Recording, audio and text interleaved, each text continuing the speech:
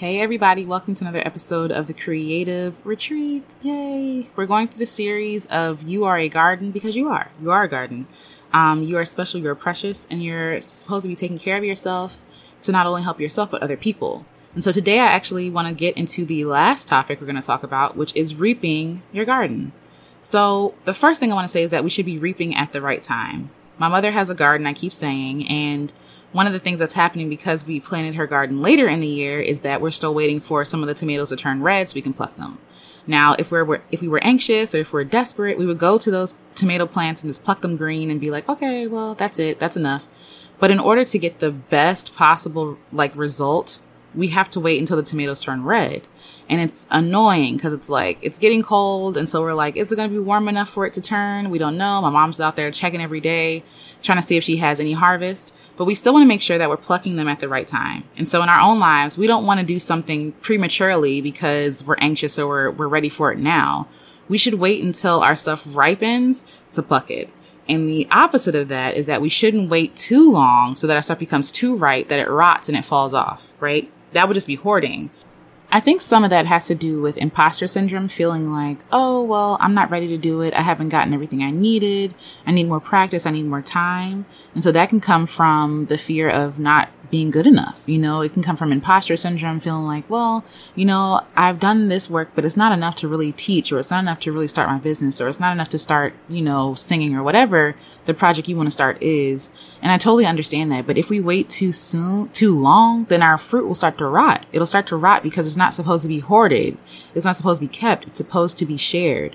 So when we move that focus from off of ourselves to other people, we feel like less like I have to be good enough. And really all you have to do is just be good enough for other people.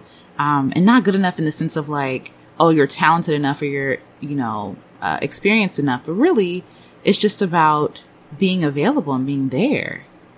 I think a lot about scripture and when God's people were in the wilderness after they left Egypt, and God was giving them manna. And so he said, I'm going to give you enough for today, right? I'm going somewhere with this. Just bear with me. He says, I'm going to give you enough manna for today. And if you try to save any of it, it's going to spoil. And so what do, right? Not trusting God, feeling like, oh no, I'm going to starve. I need to save it. And so sure enough, just like he said, when they saved up all the manna that they saved for the next day spoiled. It went bad because God is like, yo, I told you I would give you enough for the day. A lot of us are either afraid of plucking because we want to hoard it. It's like, oh no, it looks great on the vine. It looks wonderful. It looks amazing, right? But then if we wait too long, if we try to hoard it, if we don't want to share it, if we don't want to do the work of taking it down off the vine or the tree or whatever, the branch, whatever you're growing, then it's going to spoil and rot and fall off. And then it's no good to nobody. It's no good to nobody.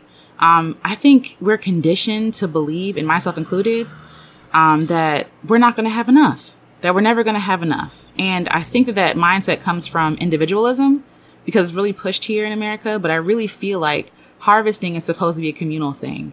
When you look back in history, in the States anyway, it would be a whole family affair, a whole community affair of harvesting. And so everybody would bring their harvests together and have a party, have a feast, right? You would share in the wealth that was brought in for that season.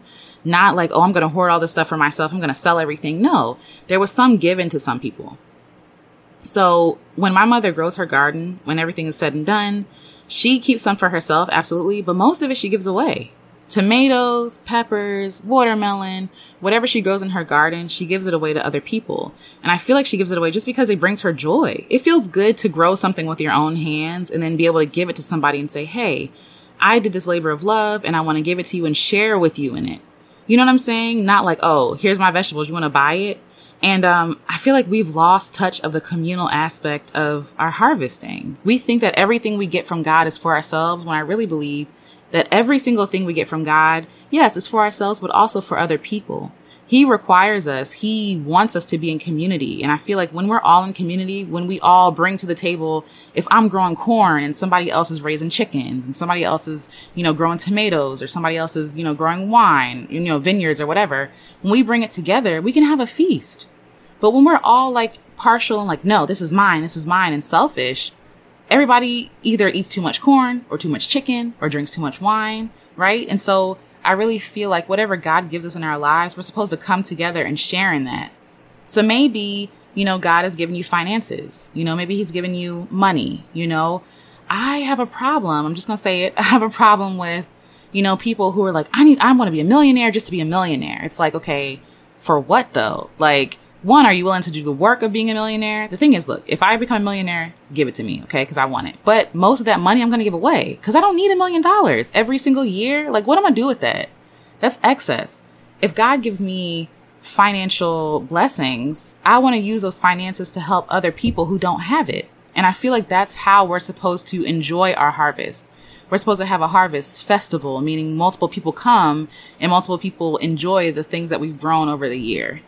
So in the same way in our own lives, when we reap our things, we need to reap at the right time. So not too soon, not too late, right? Because we're anxious or we're afraid, or we feel like there's going to be scarcity. And also we want to share in our blessings. We want to share in our harvest. We don't want to be selfish. We want to be giving. And I feel like when we truly give, there's no better feeling than that. There's no better feeling than being of use.